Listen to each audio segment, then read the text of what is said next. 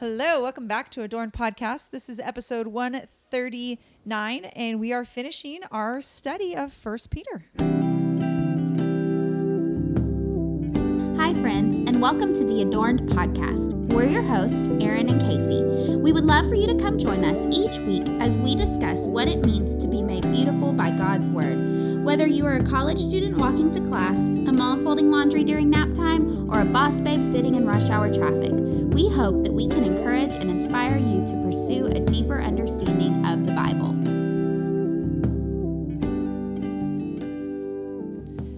Can't believe this is the final section of Scripture. I know. In 1 Peter. Craziness. And we will have like a recap, but like this is Yeah. our final actual digging into verse by verse Scripture. Yep. So let's start today's episode with a glimpse of grace. Where's a glimpse of God's grace you've seen recently? So if you've been listening, you might know that I love to garden. It is a hobby that I picked up during quarantine days. But I do not love gardening in July and August in Texas Because it's so hot. because it's so stinking Yeah. hot.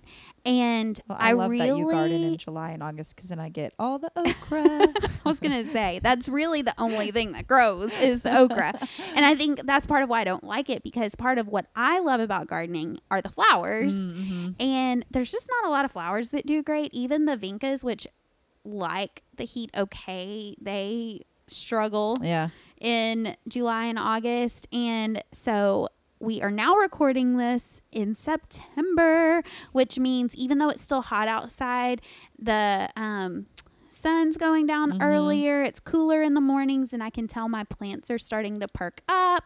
We planted some fall things. We planted potatoes a couple of days ago. I've got kale started inside. Ooh. So working on all the, I'm going to have like 20 kale plants. I was going Wow. to tell you. Hopefully it Yeah. works. Give me some for my smoothies. Yeah, we started like planning all the fall things. They had mums in the store yesterday, so I bought some mums.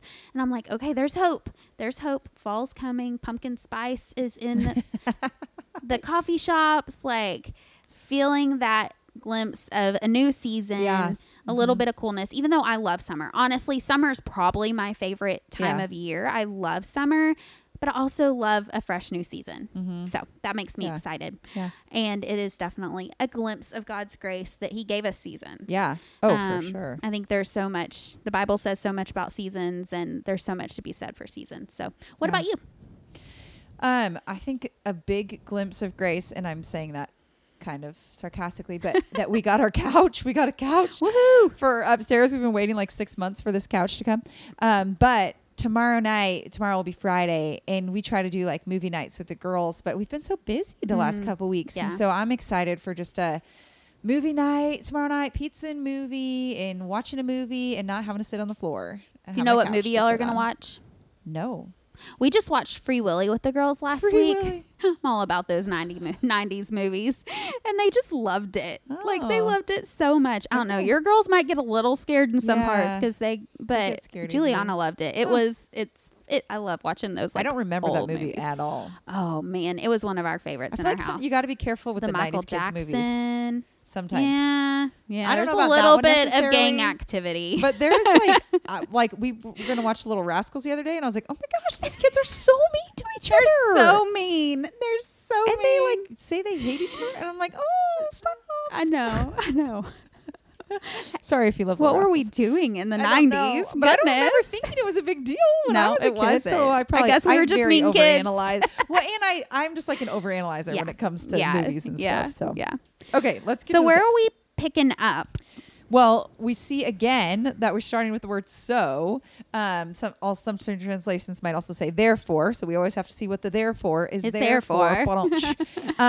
And so we're coming off of a couple of heavy weeks of passages talking about Yeah. suffering and trials and how God uses those for our good and how we are to live holy lives in light of those things. And today there's a little bit of a shift where Peter's going to more specifically address, he calls out elders, so like the leaders within the church, but don't let that stop you from thinking this is for you.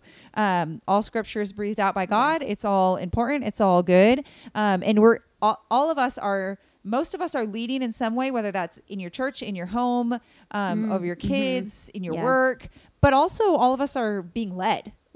We should all be under leadership within our church. Should be. And so, yes, call to the local church. But so this passage is for us in both ways, in whether you're leading or whether you're being led. So let's keep that in mind, and let's not write this off and think this doesn't apply to me because I'm not an elder, because that's just not true. Yep. So verses 1-4. So I exhort the elders among you as a fellow elder and a witness of the sufferings of Christ, as well as a partaker in the glory that is going to be revealed. Shepherd the flock of God that is among you, exercising oversight, not under compulsion, but willingly, as God would have you, not for shameful gain, but eagerly, not domineering over those in your charge, but being examples to the flock. And when the chief shepherd appears, you will receive the unfading crown of glory. So like Aaron said, why does this matter to us? Like, most people listening to this podcast right now, more than likely, are not elders. Mm-hmm. If you're an elder listening to this podcast, welcome. Thank you for listening. But most people aren't. And so why does it matter? And I was reading a commentary, and what he was saying was that it reminds us of their role, that a shepherd's primary task was to feed their sheep. And we'll see in a minute, shepherds had other tasks other than just feeding the sheep, but that was their primary role. And it's like I told the girls at lunch, because they were talking about, they asked why we pray for our food. And so we talked about how it's shown for us in the Bible. Like, Jesus gives us that example in the Bible. But I said also, I believe that we pray before we eat because food is one of our very basic needs. And so it's just reminding us over and over and over when we thank God for our food that he's our provider and he's providing this very basic need. And so that was one of the shepherd's primary tasks. If the sheep couldn't eat, they were doomed. Yeah. They had to eat. And so a pastor's primary role is to feed the church the word of God through sound preaching and teaching, not entertainment. He's not there for therapy. And I feel like this feels kind of countercultural right now, because pastors have so much put on them. They have so many different roles that everybody thinks they're supposed to fulfill, just because maybe it hasn't been taught very well what a pastor's role actually is. And their actual role is to feed the sheep, which means to feed us as the church the word of God.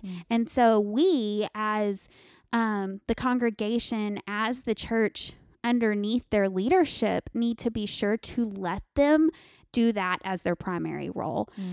They will have other talents and giftings that they can also use, but those things need to be secondary. Their first calling is to preach and teach the word of God. That's good. That's good.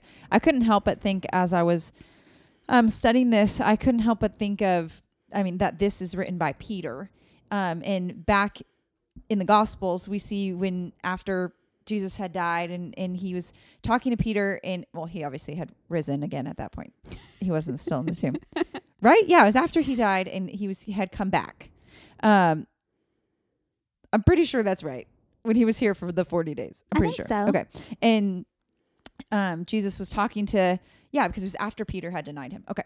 Got that straight. So Jesus went over to Simon Peter and asked him, "Do you love me?" And Peter's like, "Yes, I love you." And he says to him, "Then feed my lambs." And then he asks him again, "Do you love me?" He asks him 3 times, and he tells him to feed my lambs, to tend my sheep, to feed my sheep. And so I'm just like picturing, like, Peter's a real person, having had that real experience where Jesus is like, "Do you love me? Then feed my sheep." And now Peter's then taking exactly what Jesus had said to him and saying that to the leaders of the church. This is what Jesus said to do. Jesus said to feed the sheep, to be a shepherd to his people. And I just love that, like, seeing that directly, like, this is what Jesus told him. This is what he's telling the leaders of the church. And that's what we're called to do, right? Like, none of this is Casey and my ideas. None of this is, it's all what we're trying to do is, this is what Jesus says to do. Now let's encourage one another and let's do it. Let's do it. Yeah. Yeah. And he even says that. He says, as a fellow elder. And so I love that. And I love that you drew that connection. And I think this is where knowing the story of Scripture and knowing your Bible can be so cool and beneficial. We talked about in the first episode that you don't want to necessarily obsess over Peter's past before you read this book. You don't have to know every single thing about him. But Erin has read the book of John. I mean, she knows this part about Peter's story. And so she's able to make that connection, and she's able to think, wow, how awesome is that Jesus himself told Peter, go feed my sheep. And now Peter is passing on those same instructions to fellow elders. Well, and even like we could take this a lot further, but I think even the fact that this happened where Jesus was saying, like, do you love me? Like, that was probably a very hard conversation for Peter. Oh, absolutely. Because he had denied him. Yes. He had denied Jesus, and then now Jesus is risen, and he's like, do you love me? And Peter's feeling like he has to justify, like, yes, I do. I know I denied you. And so this was probably a very, I don't want to say the word traumatic, but it's probably bringing up a lot of shame for him or embarrassment. And so the fact that he's able to take something that would have probably been a suffering to him and turn and still use that. He's like, he's modeling for us what he told us in the last chapter, like trust yourself to the Creator and do good. Right. So that's what he's doing. He's trusting that God is using even his mistakes and even his, this hard time in his life, and he's still continuing to do good with it. Yeah, that's good. Okay, verses 6 and 7. Likewise, you who are younger, be subject to the elders. Clothe yourself, all of you, with humility toward one another. For God opposes the proud, but gives grace to the humble. Humble yourselves, therefore, under the mighty hand of God, so that at the proper time he may exalt you, casting all your anxieties on him because he cares for you. I mean, you could just underline the amount of times we see the word humble or humility in those 3 verses. Like, it's just the same theme that we've seen throughout. And I love that Peter's so consistent and just drilling that point home. And so I've been thinking a lot about humility. And if you want to read a book about humility, there's a book called Humility, and it's by Andrew Murray. And it's a short book. It's maybe 70 pages, but it is like mind blowing about to really how to grasp humility and how to live it out and look at Christ. But I think just one very minor takeaway of that in a practical way, if you're like, well, I want to do this, is really just keeping your eyes on Jesus. Yep. Because if you take your eyes off Jesus, you're either looking at the situation in front of you, or you're looking at yourself.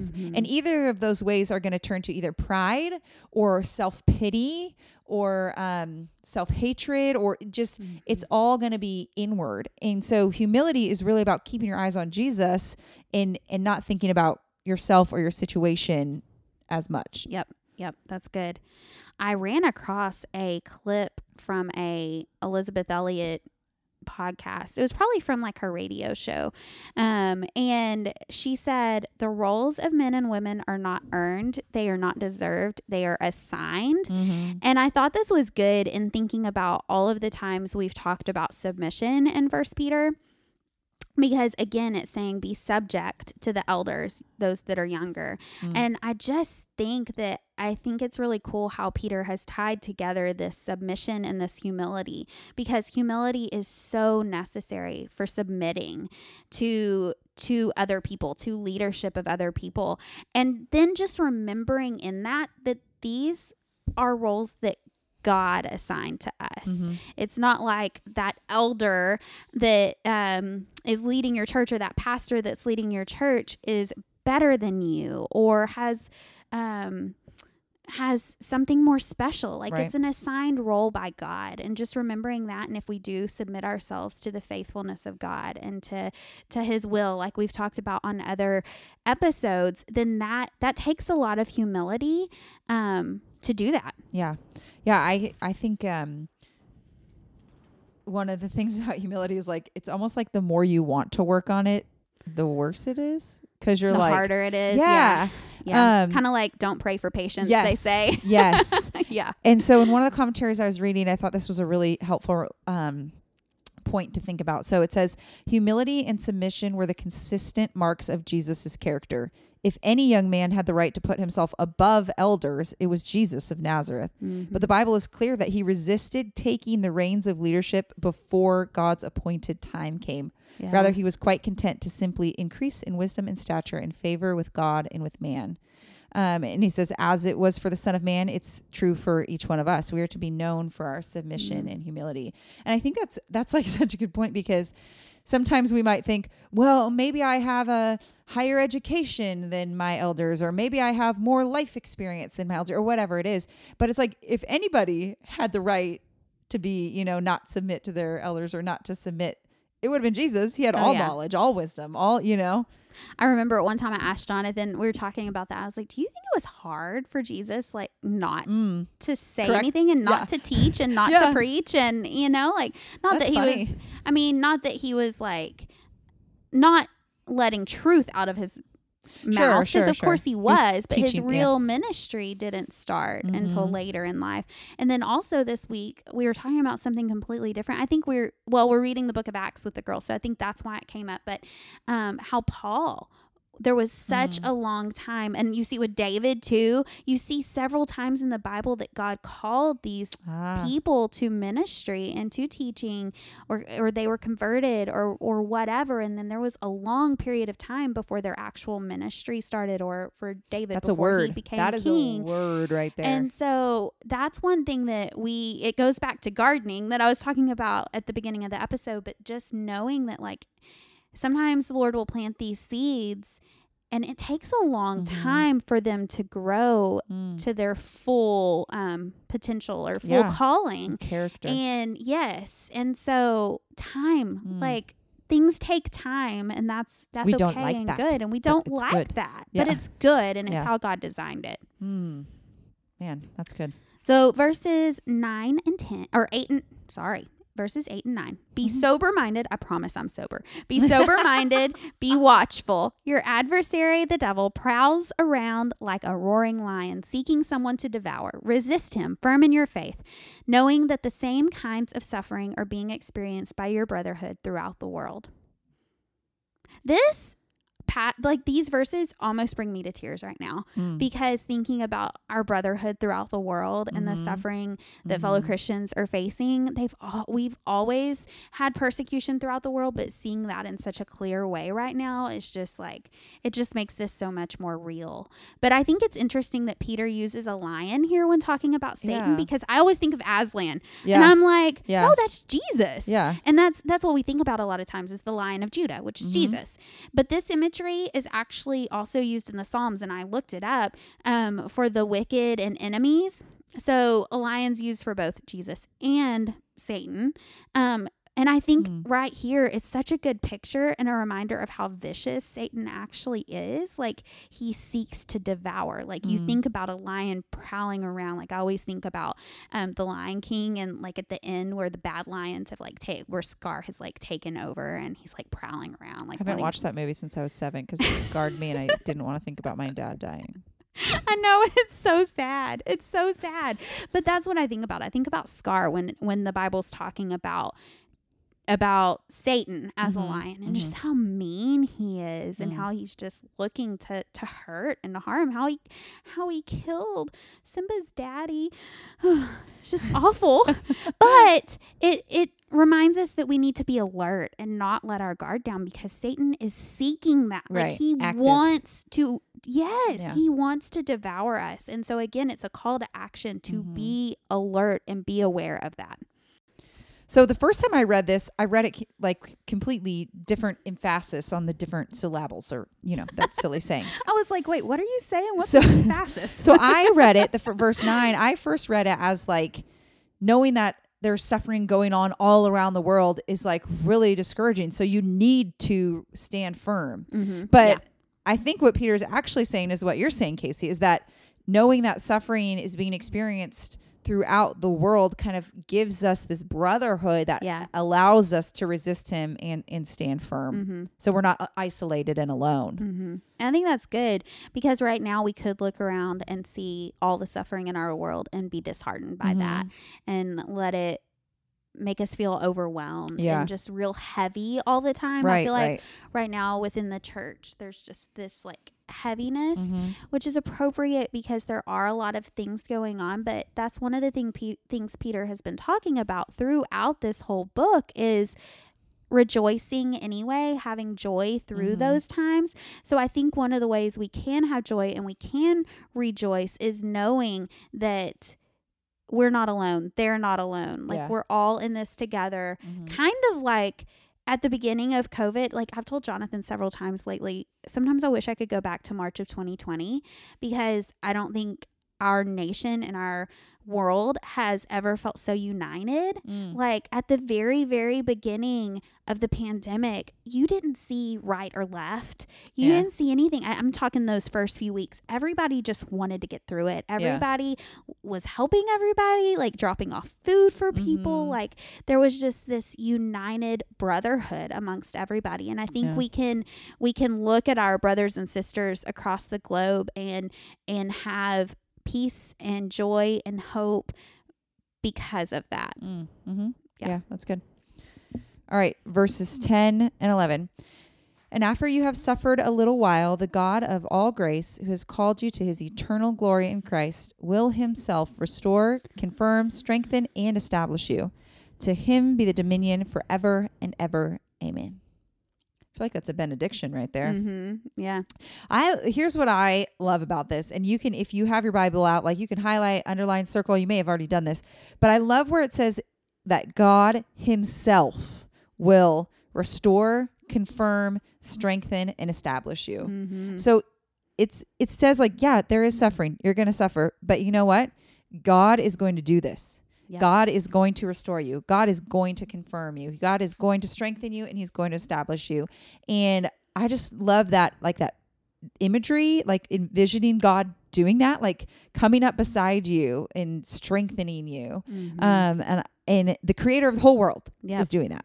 So I think the one that's like a little tricky is establish you. Like, what do you think that means? So another translation actually says settle you.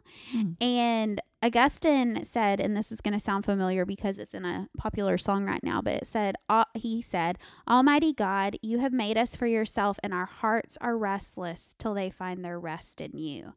And the only way our souls can truly be settled is by the grace of God. So it says the God of all grace who has called you, and then it finishes with that he will settle you. And so I just think of like just this peace in our soul when I hear that, and that things are chaotic, things are crazy, you feel restless, and the only way that you're going to truly be settled is through the grace of God.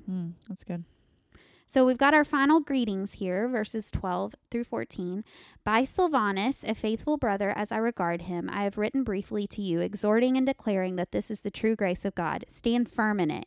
She who is at Babylon, who is likewise chosen, sends you greetings, and so does Mark, my son. Greet one another with the kiss of love. So, does that mean go around kissing people? Let's talk about that. In the commentary, it said, he was like, that's not necessarily what it means, but if you want to, have at it. Sproul said that? Yeah. Oh my gosh. I'm reading his biography, and one of the stories he just told was about when his good friend Jim Boyce found out he had cancer, and he said that Jim Boyce was very like strong and stoic man, but he had a picture, Sproul had a picture in his office of Boyce standing at his pulpit, and then Sproul kissing him on the cheek. That's probably why he said that in the book. He must have liked the kisses of love. That's so funny. Well, when I was looking that up, it was talking about that this is really just a good reminder of us that we are called to be family, because in that time you would really just greet family with the kiss of love, which was just a kiss on the cheek. Yeah. And so he was just that reminder of you guys are brothers and sisters in Christ. We are a family. Some other things that I think we can pull from these greetings, sometimes with greetings and in introductions, when we're studying a book, we're just like, oh, that's just the intro. Yeah, that's just the greeting. Like kind of just skim over it. But there's some cool things in here. Peter is telling us why he wrote this letter. He's kind of summarizing. He says that he wanted to declare the true grace of God, and he wants us to stand firm in it. So he's reminding us that he wants us to know the gospel and how it works in our lives. He's calling us to stand firm. One of the sermons I listened to on this I thought was really helpful was that thinking about foundation. So like the foundation of a house, right? If the foundation of the house is wobbly, like then the house is not going to be great. But then he kind of drew even more of a word picture with this that I've kind of been processing, and for some reason to me it's helpful. So I'm going to try and explain it on here. But basically he was saying, sometimes without saying it or knowing it, we might get it reversed, and we might think the foundation is our obedience, and that God's grace is poured out on top of that, which then saves us. And he's like, it's the complete opposite. God's grace is the foundation, and our obedience is what comes from that. And so I was trying to think of like, why does that really matter? Like, it seems like almost a really small difference, right? Because either way, we're still saying it's God's grace and obedience both matter. But it matters everything.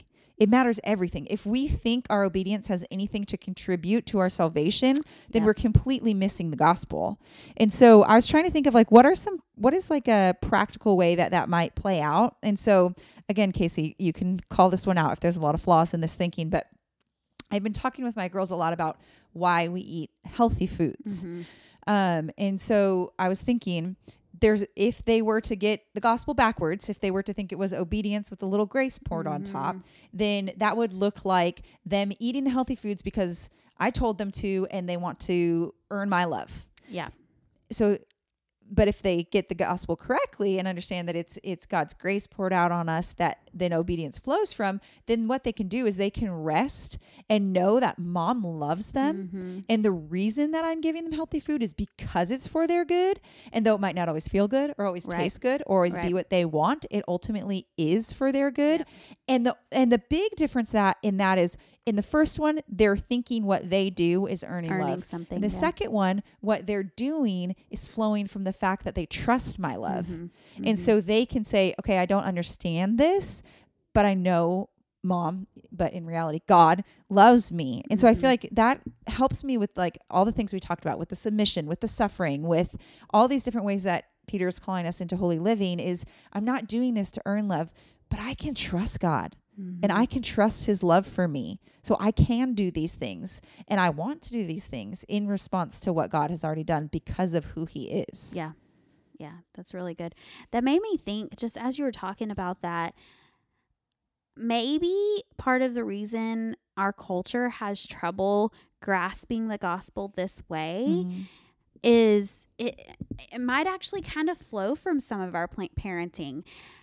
I've seen this trend towards letting your kids kind of make the calls and do whatever they want because they think they know what's best. You're like, I've heard, well, they're their own person. They're their own human. They know what's best for them. So like letting a 4-year-old do whatever they want to do. So in your example, your kids would be eating chocolate all the time or candy or whatever they like, and not realizing that like, no, as parents, because we love them and we know what's best for them, we need to guide them and let them and tell them these things that are best for them, even if they don't feel like it's that way. And so I think that in our culture, we have just this like independence and this need to like push against authority or not be under authority, and we think we know what's best for us.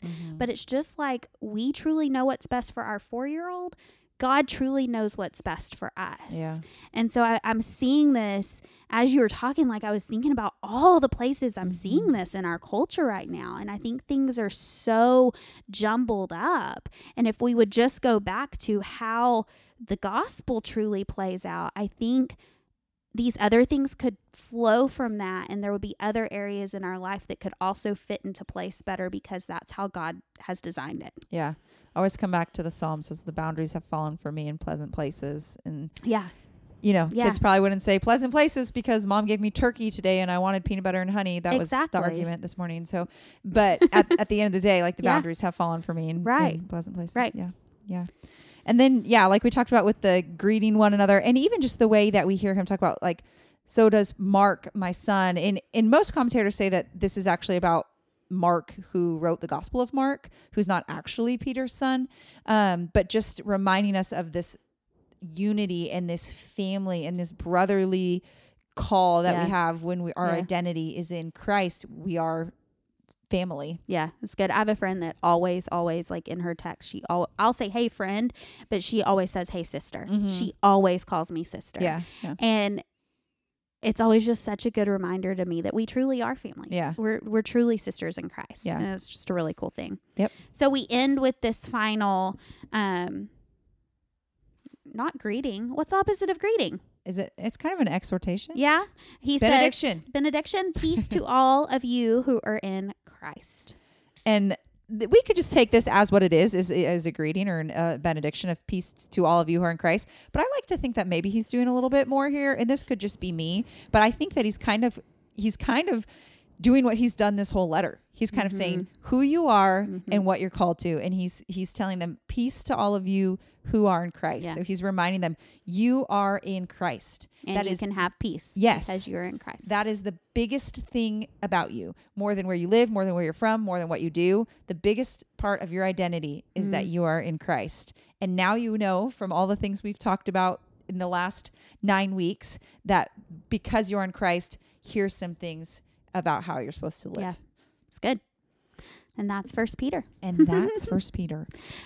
So if I were to ask you to sum up the whole book of 1 Peter for me, what would you say? Remember when I asked you to do that about Genesis and you had like no preparation? Yes, but I did it and I did a great job. You did do a great job. You did do a great job. Okay, so this is probably going to be too summarized where I probably should have gone into more detail, but I think you could summarize it if you wanted to get it into one long run-on sentence or like two shorter sentences. I would say Peter tells us who God is and what he's done and what our identity is as chosen exiles, how we are to live out that identity being shaped by the gospel in holy living, to be servants like Christ, and to see suffering and submission as a way to grow in Christ's likeness, all for the glory of God.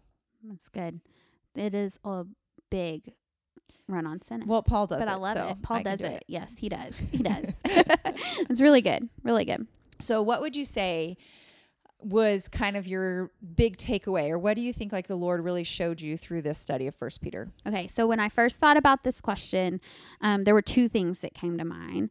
And this could be kind of because this was like on the tail end of what we were studying in the last part of the book, but he talks about this all throughout. But it's expect suffering, but rejoice. So rejoicing through suffering and just remembering that it's going to happen, and remember the purpose of suffering and how we are to respond in suffering, that we're not alone, that Christ suffered, that we have fellow brothers and sisters that are also suffering for the same reasons. So that really stood out to me. And then and part of the reason that we can rejoice is because it's not the end, remembering heaven.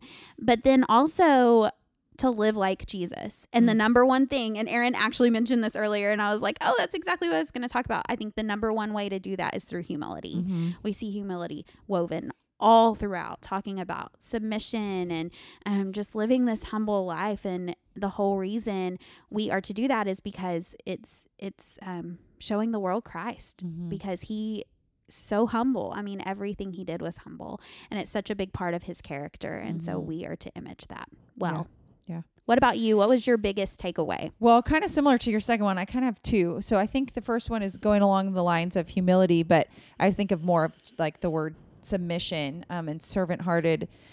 I have a tendency, I'm a 7-8 on the Enneagram, so my tendency is any rule or whatever, I'm like, well, I got to challenge that. And so just recognizing that throughout the last few weeks, I've kind of just been like, why is my immediate response when someone tells me to go 60 on the road? Why is my immediate response to be like, well, can I go 61? Like that's a silly example, but like, why is that my heart posture? And trying to just repent of that and ask for God's grace and not doing that, and really just being servant hearted, and instead of my first response being like, why do I have to listen to you? Yeah. Really just not being that way. But second is just the, one of my biggest takeaways is just the beauty of studying scripture this way. And my push would be is, even if you don't have a study to go through immediately after this, just continue to study this way on your own. And really, I think the reason the Lord is really just showing the beauty of that through this book in particular is because there's so many things in this book that if you were to just read on your own, one random verse here or there would be really challenging and would be really easy to misinterpret. And so just the beauty of walking verse by verse and then it making so much more sense of when he says, you know, wives, don't be adorned with jewelry and braided hair, like that, you know, how do we interpret that? Oh, well, we're able to, because we see what Peter's doing here. Right. You know, we see the intent, we see the context. So I think that's my other big takeaway. That's good. Okay. So I think we're going to have like a recap episode. So stay tuned for that coming next.